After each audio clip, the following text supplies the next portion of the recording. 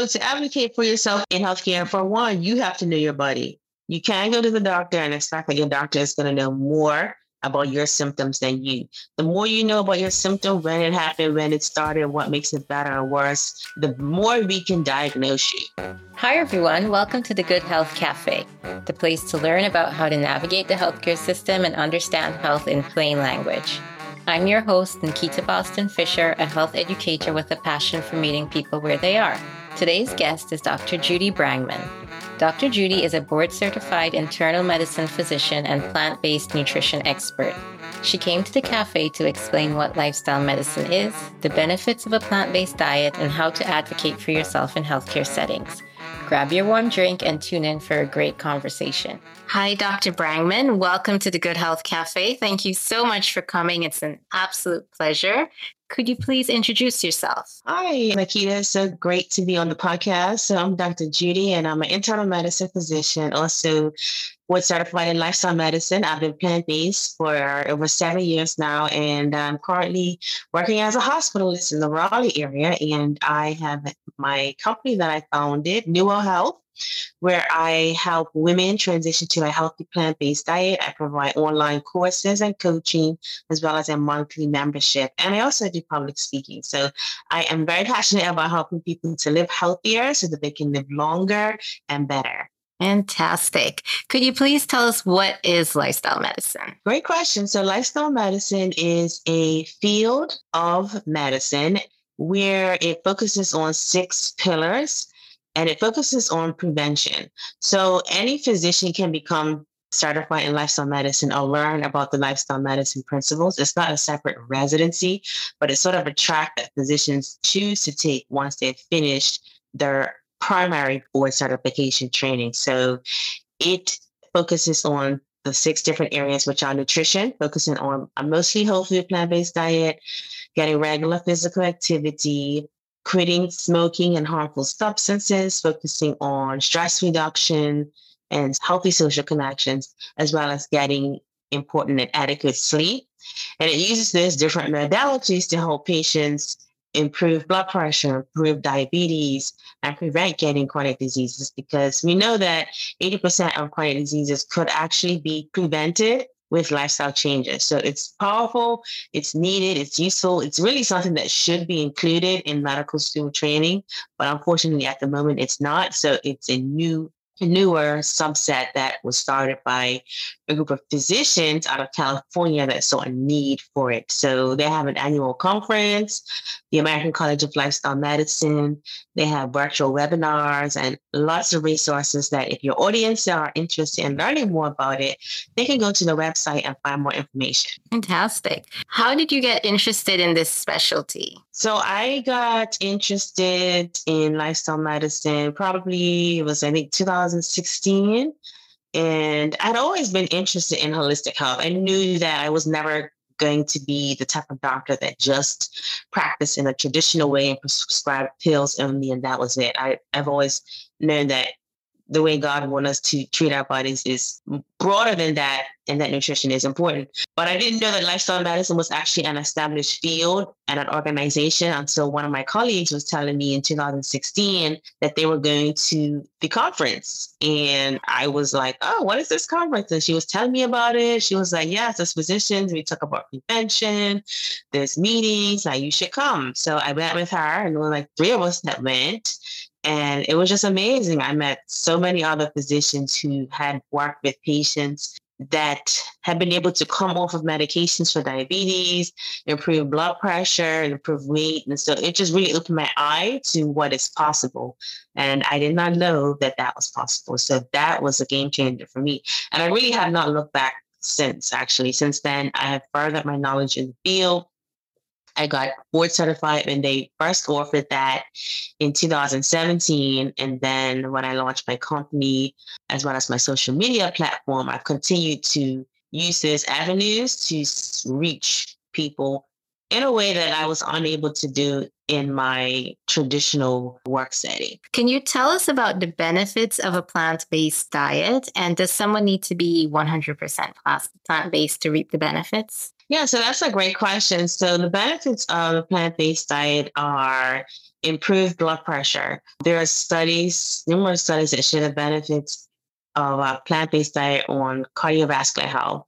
So the EPIC Oxford study, Adventist Health study, this data extrapolated from the Nurses Health study that found a low risk of cardiovascular disease in individuals in the study that followed a more of a plant-based diet or vegetarian or vegan diet. There's data, an article by Satija, I think it was published in AHA, that looked at healthful versus unhealthy plant-based diets and found a difference there as well, in that individuals that consumed a healthy plant-based diet, meaning whole grains, fruits, and vegetables, instead of the processed, unhealthy vegan foods, the vegan cheeses and beyond and impossible burgers, that they had lower risk and lower rates of heart disease as well. So I mentioned heart disease first because it's the number one cause of death still, even though it's preventable. And so that's extremely important. If we can lower the rates of cardiovascular disease, I think that's tremendous as far as health outcomes as a country and cost of healthcare that we're spending. The second area that has been found in studies to be beneficial for a plant-based diet is reversal of type 2 diabetes, as well as prevention of it. So the Adventist Health studies looked at that too, as well as other studies, and showed that there's a lower rate of diabetes in populations and study participants who were vegan and vegetarian. And so, when you look at diabetes across a continuum, the traditional view is that the patient gets diabetes because it's genetic. You put them on a medication, they stay on the medication for life, and they may need more medications as time goes on because you're not addressing the underlying problem. You're not addressing the poor diet. So lifestyle medicine looks at the root of the problem. It addresses that. And we're able to get patients actually off medications, which physicians and healthcare organizations that are not utilizing plant-based nutrition and lifestyle medicine are not getting those results. So that's just the bottom line. The results are that plant-based diet speaks for itself. And I've had patients who have been able to reverse type 2 diabetes, not type 1, type 2. Type 1's not reversible. I've had patients who've reversed type 2 diabetes with the fully plant-based. So that's remarkable to me because I find a lot of patients don't even want to take medications, but when you teach them that you can actually take less by eating better, exercising, getting better sleep, it really opens up a lot of hope for them and really can change their life for the better. I'm glad you mentioned reversal of diabetes, and you also listed a couple of sources. And I imagine I met an MD the other day who scoffed at me when I mentioned this concept of a plant-based diet. And he was basically implying that it's a fad, and he's not convinced that, there's enough evidence to show that plant-based diets work. I imagine you might have run into a few colleagues like that yourself. How do you normally respond? I mean, I was actually that person. I was skeptical at first. I thought it was one of those bogus, what do you call them, like conspiracy type theory people that say things that are not evidence-based, because physicians, we are drilled and trained to be evidence-based. We look at the research, the data, the studies, and if it's not in the studies, then, that's not what we're supposed to be practicing.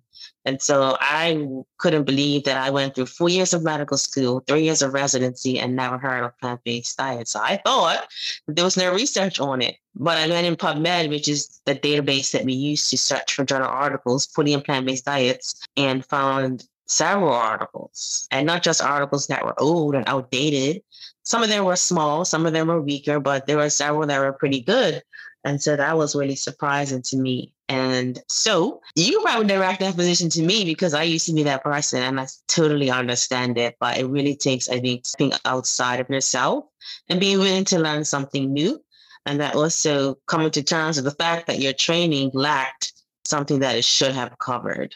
Nice response. Is a plant-based diet for everyone, or are there some people for whom it might not be ideal? So you mentioned actually earlier, is a plant-based diet, or do people need to be 100%? So I'm going to tie those two in together. And depending on who you ask, you may hear a different answer, right?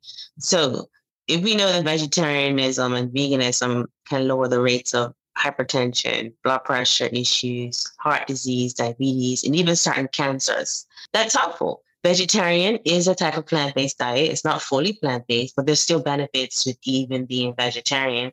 The diet in America and the Western country is so poor that by and large, most people did not get enough fruits and vegetables. There was actually a paper that looked at that and compared healthy behaviors in a subset of individuals. And they looked at maintaining a healthy body weight, a healthy diet, not smoking, and getting regular physical activity, and only 4% of people met all four of these healthy lifestyle behaviors. That's terrible. So any way that you move the needle towards a healthy plant-based diet is a plus. So in my program, I work with patients and clients to move the needle as far as they want. If they want to go 100%, doable is safe. You can get all of your nutritional needs that way. But if you only want to be 50%, that's fine too. That's better than most on the typical American diet. But I tell people that at least half of the plate should be vegetables, and you need to eat whole grains instead of white rice. So no, people do not need to be 100%. And I think that's important to state, because I find a lot of people in the plant-based world, vegans, the vegan world, they are sort of an all or none. They act like everyone has to be 100% plant-based. And sometimes that can be a turn off to people, because it's very intimidating to a lot of people to go plant-based. So if you make it a choice where they can choose how plant-based they want to be. And I guarantee you, once they start in that journey, they will want to go all the way. It's kind of like maximum therapy, right? If you prescribe a blood pressure medication, the dose is 10 milligrams. 10 milligrams is where you're going to get the effect. If you take 2 milligrams, your effect and your benefit is going to be less. So why wouldn't you want to go all the way?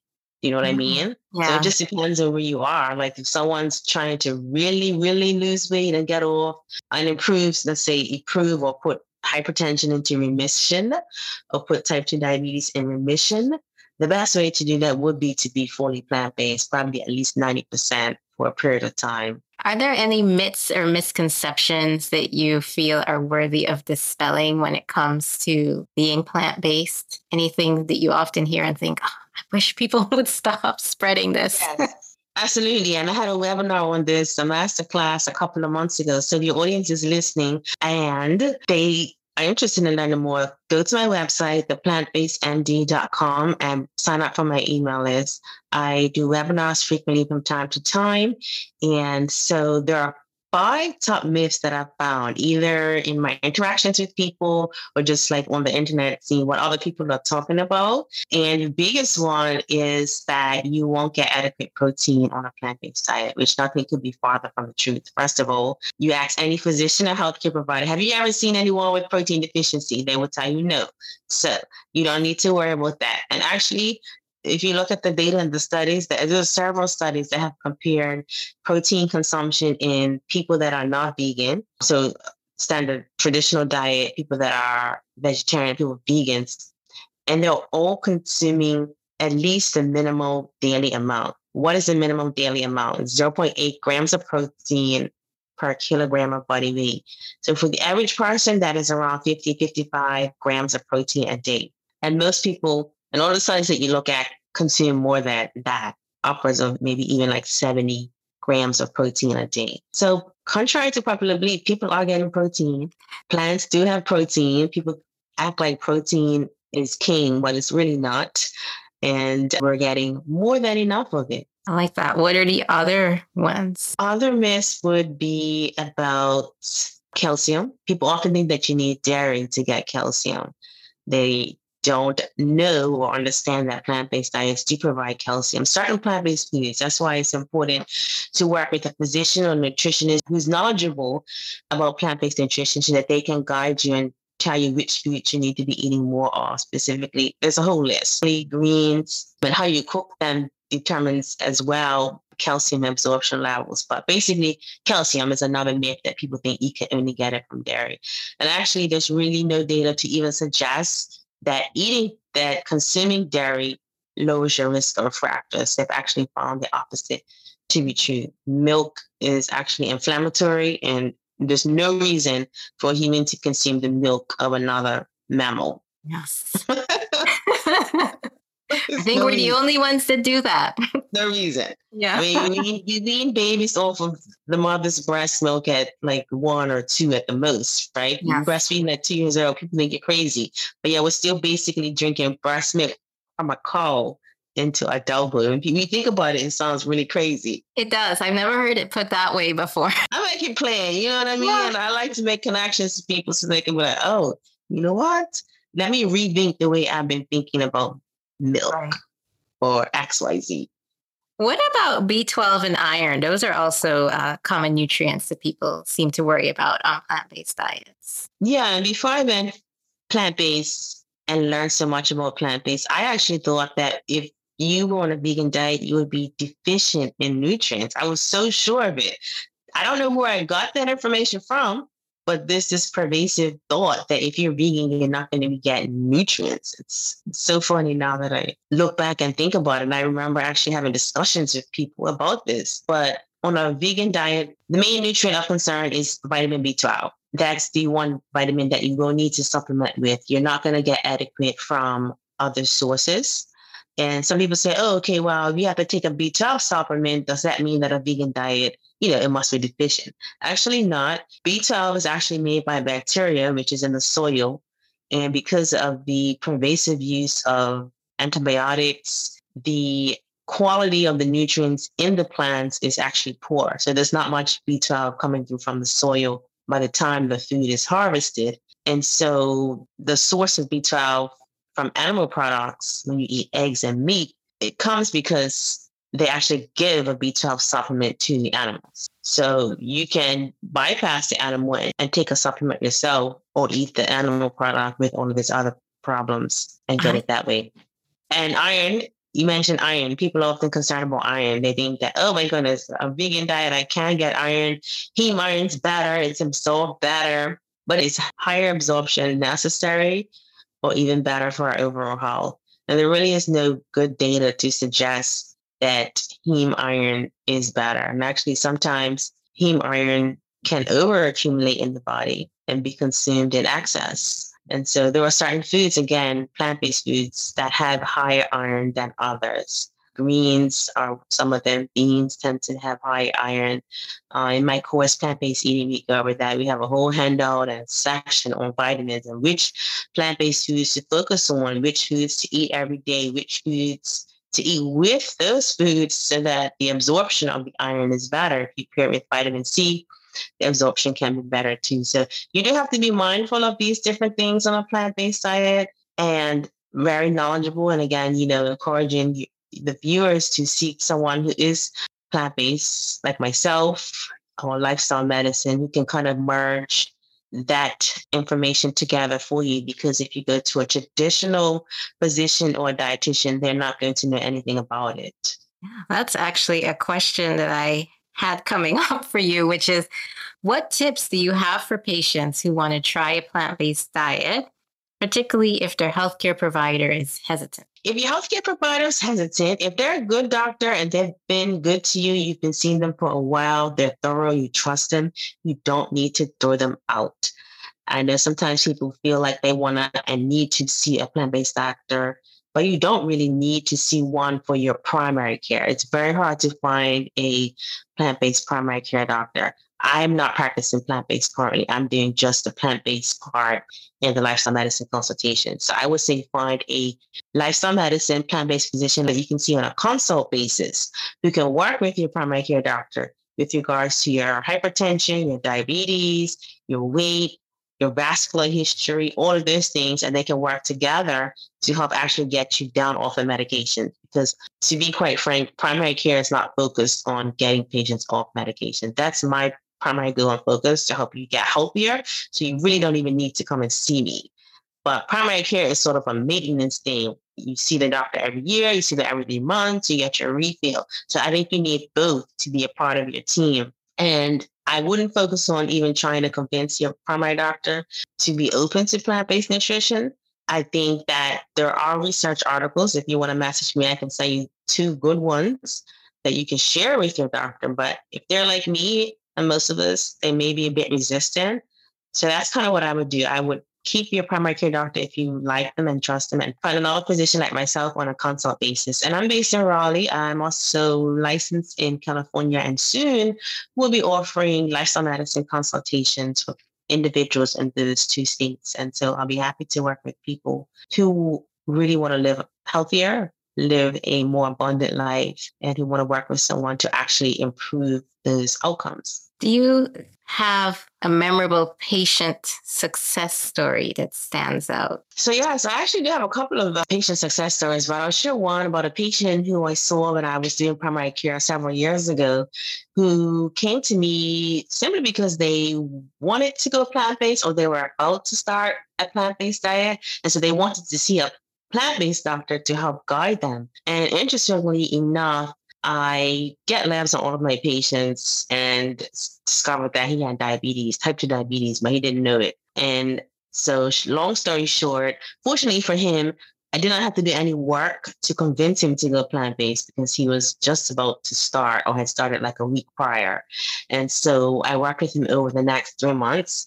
And of course, I prescribed him insulin and oral medications initially, as well as encourage him to go plant-based, and work with him very closely with that. And he went fully plant-based, whole food plant-based. And I was able to reduce his medications within about a month or two. And by the 4-month mark, we had been able to cut back pretty much all of his medications, which was pretty fascinating to me, to have someone that's diagnosed and then also putting that condition into remission within a matter of 6 months. I think was remarkable. His hemoglobin A1C was 14, which is very high and very uncontrolled. And his blood sugar was 700. Oh, he was wow. not overweight at all. And so it was definitely a unique situation and experience, but it really just was remarkable to me to see the power of food. It's crazy to me that more people aren't doing plant-based or prescribing plant-based, if that's an expression that can be used, if it can actually reverse diseases. You don't hear people saying, oh, insulin reversed my illness, but you're hearing that diets can do that. But it still seems fringe, like not everyone's doing it. Yeah, it does still seem fringe. It's becoming more and more mainstream, though. I think it's kind of trendy now. It's popular, and so there's so many vegan items in the grocery store, at the restaurants. I don't know why it's not taught in schools. Are there any health disparities worth noting when it comes to maybe lifestyle diseases, lifestyle medicine?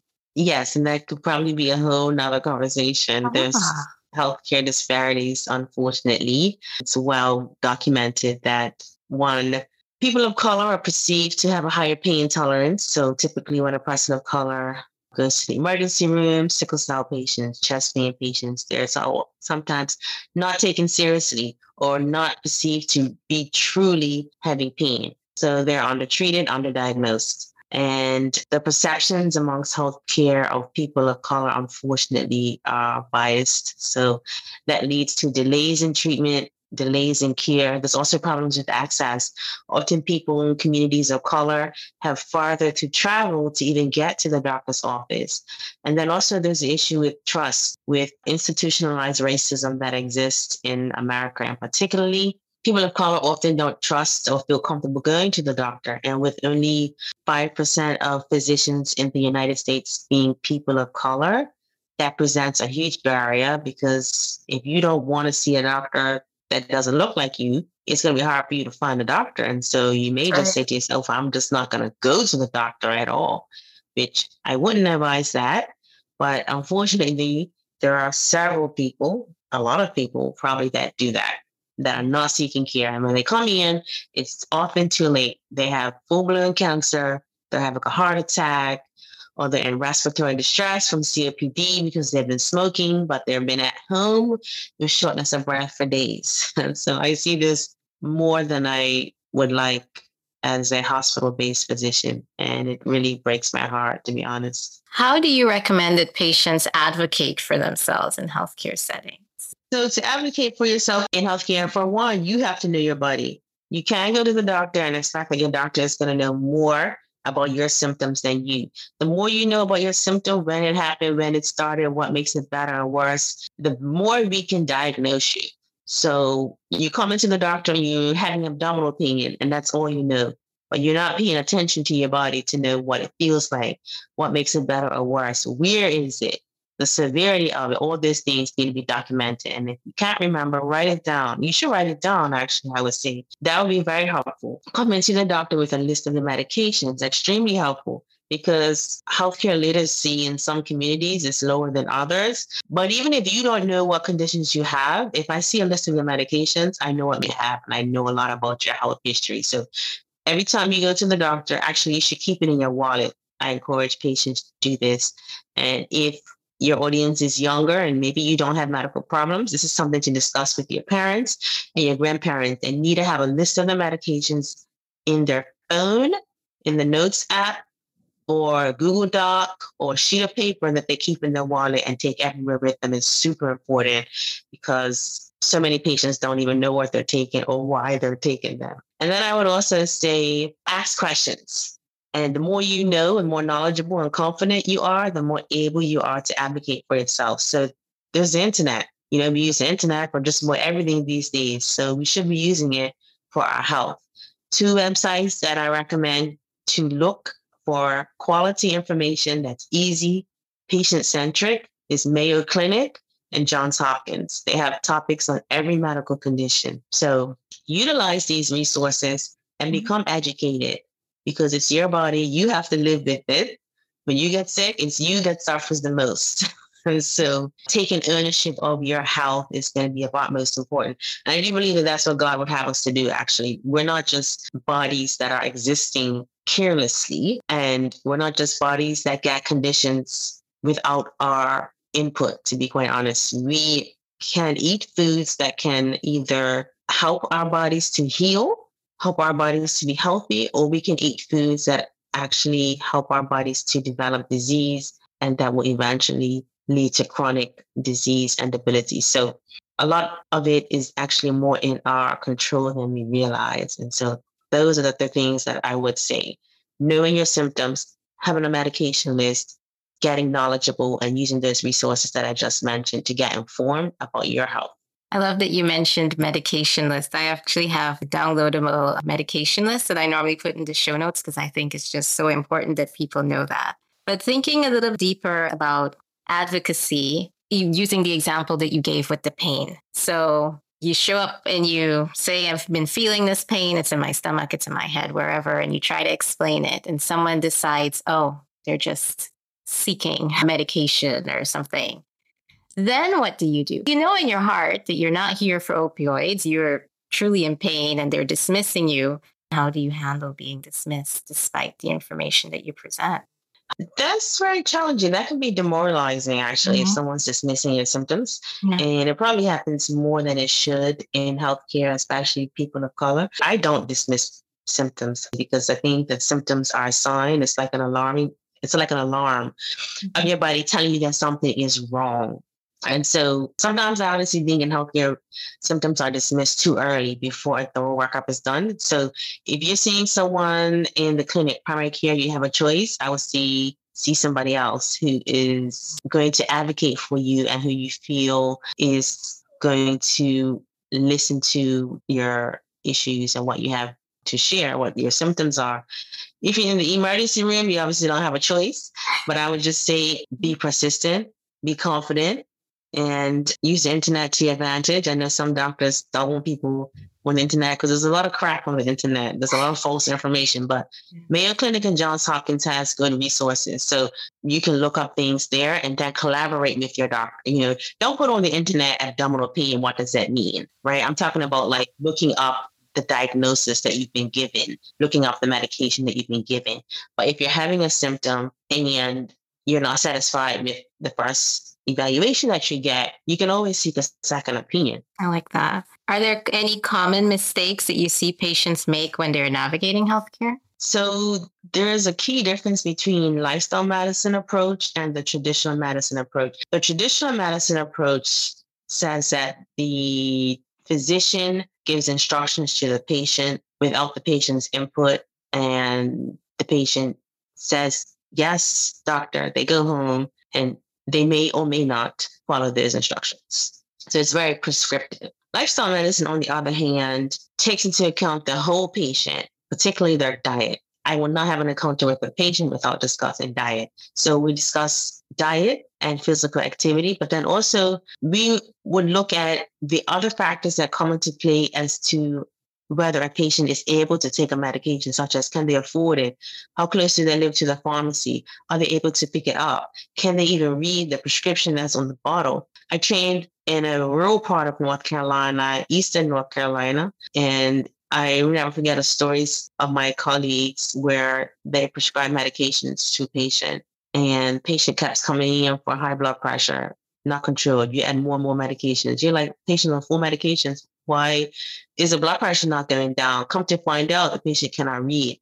And because they were embarrassed that they couldn't read, they didn't tell the doctor. So they didn't know what dose to take. So they weren't taking the medication basically properly. So I always get my patients to say back what I'm saying to them. Okay, so tell me what you understand about how you're going to take this medication. How often are you going to take it? That's what I would say. So yeah, those are my tips. I love that example. Thank you. Have you ever had someone tell you something like, my granny ate whatever she wanted and she lived to be 100? Yeah, people say that all the time. People say all the time, right? It's always like one person, but that's anecdotal. We don't go by anecdotal. You need to go on PubMed and look at the research articles and see what they say about plant-based diets, not anecdotal data from your grandma who lived to be 90 and she still smokes. Most people do not do that, okay? And secondly, what is the quality of her life at 90? I would also question that too, because living to 90 is not a reason to give somebody a medal. Sure. Most people who are 90 are living below their functional status. They're debilitated, and most people spend the end years of their life in and out of hospitals or nursing homes, walking around with a cane on like 15, 20 medications. Is that the kind of life that you want? No, for me, that's not the kind of life that I want. So that's what I would say to that. I can say the same thing, like, oh, okay, I know someone who's 90 and they've been whole food plant-based. They don't smoke, they exercise, and they're still running marathons. Is there a right and a wrong way to do plant-based eating? So there is definitely right and a wrong way, so to speak, I guess. I don't know. It really kind of depends. The wrong way would be an unhealthy vegan. Like I said, I mentioned the study by Satija and looked at healthful versus unhealthful plant-based diet. So they found actually worse cardiovascular disease outcomes in who were consuming an unhealthy plant-based diet. So if you're eating the fries, Oreos, Beyond Burgers, that's vegan. White bread, white rice is vegan, but it's unhealthy. And so, yes, that's the wrong way to be plant-based. And a lot of times people think that, oh, if I go plant-based, I'll be good, but they're eating unhealthy foods, not realizing that that is worsening their cardiovascular outcomes and it's not advisable. And so, yes, that's the wrong way. The right way would be a whole food plant-based diet. That's why I distinguish between whole food plant-based and vegan. I'm not vegan. I don't recommend vegan. It's whole food plant-based, which technically it is vegan. You're also not eating processed foods. You're not eating added sugars. So Oreos is not a part of a whole food plant-based diet. Yes, you can consume it sometimes, on rare occasions. Maybe you want to eat some French fries, but that's not supposed to be the core of what you're eating. So whole food plant-based diet, I think of it as the gold standard for optimal health. And it's a type of plant-based diet, just like vegan is a type of plant-based diet, but vegan is more of a lifestyle, ethical stance to not consume or use anything that uses an animal in any part of the production. So they wouldn't even use something that has been processed using like animals, like, bone char and sugar. Sugar is processed with bone char, right? So they won't eat white sugar, won't wear leather, won't use leather or honey. So there's some differences. And often those two terms do get confused when I'm speaking to different people, but whole food plant-based diet is the way to go. I love that you made that distinction. Thank you. Would flours, various types of flour, like whole wheat flour, count as whole food plant-based or no, because it's processed? I would consider it whole food plant-based if it's a whole grain. Yes. Finally, Dr. Judy, 2 more questions. How can people work with you? And please give us your closing thoughts. So I work with women to help them transition to a healthy plant-based diet. So if you're struggling to eat healthier, you're struggling to lose weight, lower your blood pressure, improve your diabetes, and you have not tried plant-based, you tried other things and they have not worked, go to my website, The Plant-Based MD, subscribe to my email list, and or send me an email, and I would love to work with you in that regard. And I just finished a cohort, my course, Plant-Based Eating 101, where I transition you and step-by-step hold your hand and guide you as you're transitioning to a healthy plant-based diet. And we go over several of the things that I discuss in the podcast, such as protein, calcium, what plant-based foods to eat, what vitamins and nutrients you need to take. We have a whole module covering vitamins in detail, what plant-based foods to eat, whether you need to supplement or not. We talk about carbs, fiber. We talk about cooking. We also have cooking videos, cooking modules with myself, as well as guest speakers that I have that are part of the course, doing cooking demonstrations, showing you how to cook delicious, healthy, plant-based food. So it is my premier signature offering, and we are going to be launching again in the fall. There's a waiting list already. Space is limited. So go to my website. And then my social media, if you are just getting started on your journey or you've been plant-based, The Plant-Based MD. I'm on Instagram, Facebook. Would love to connect with you. And thank you so much for having me on your podcast, Nikita. My pleasure. Thank you. How long is your course? It's 7 weeks. 7 weeks. And do you have any closing thoughts? Plant-based diets are for everyone, no matter what you may have heard. And you can choose how far you go on the pendulum. 80%, 100%, 70%, either way, you decide. But eating more vegetables is key. So the simple take-home message is eat more vegetables. Make half the food on your plate vegetables, and that'll be a great place to start. Lovely. Thank you so much for coming to the Good Health Cafe, Dr. Judy. It was an absolute pleasure to have you. Thank you so much. It was a pleasure being here. I hope you enjoyed that episode. Some key takeaways from Dr. Judy include: you don't need to be 100% plant-based to reap the benefits. You don't need dairy to get calcium. And you can get adequate protein on a plant-based diet. As I've mentioned a couple of times before, I've created a free medication tracker to help you keep track of your medications. If you'd like to have this free downloadable resource, all you need to do is click the link to download the medication tracker in the show notes. Until next time, see you in the cafe later. Bye.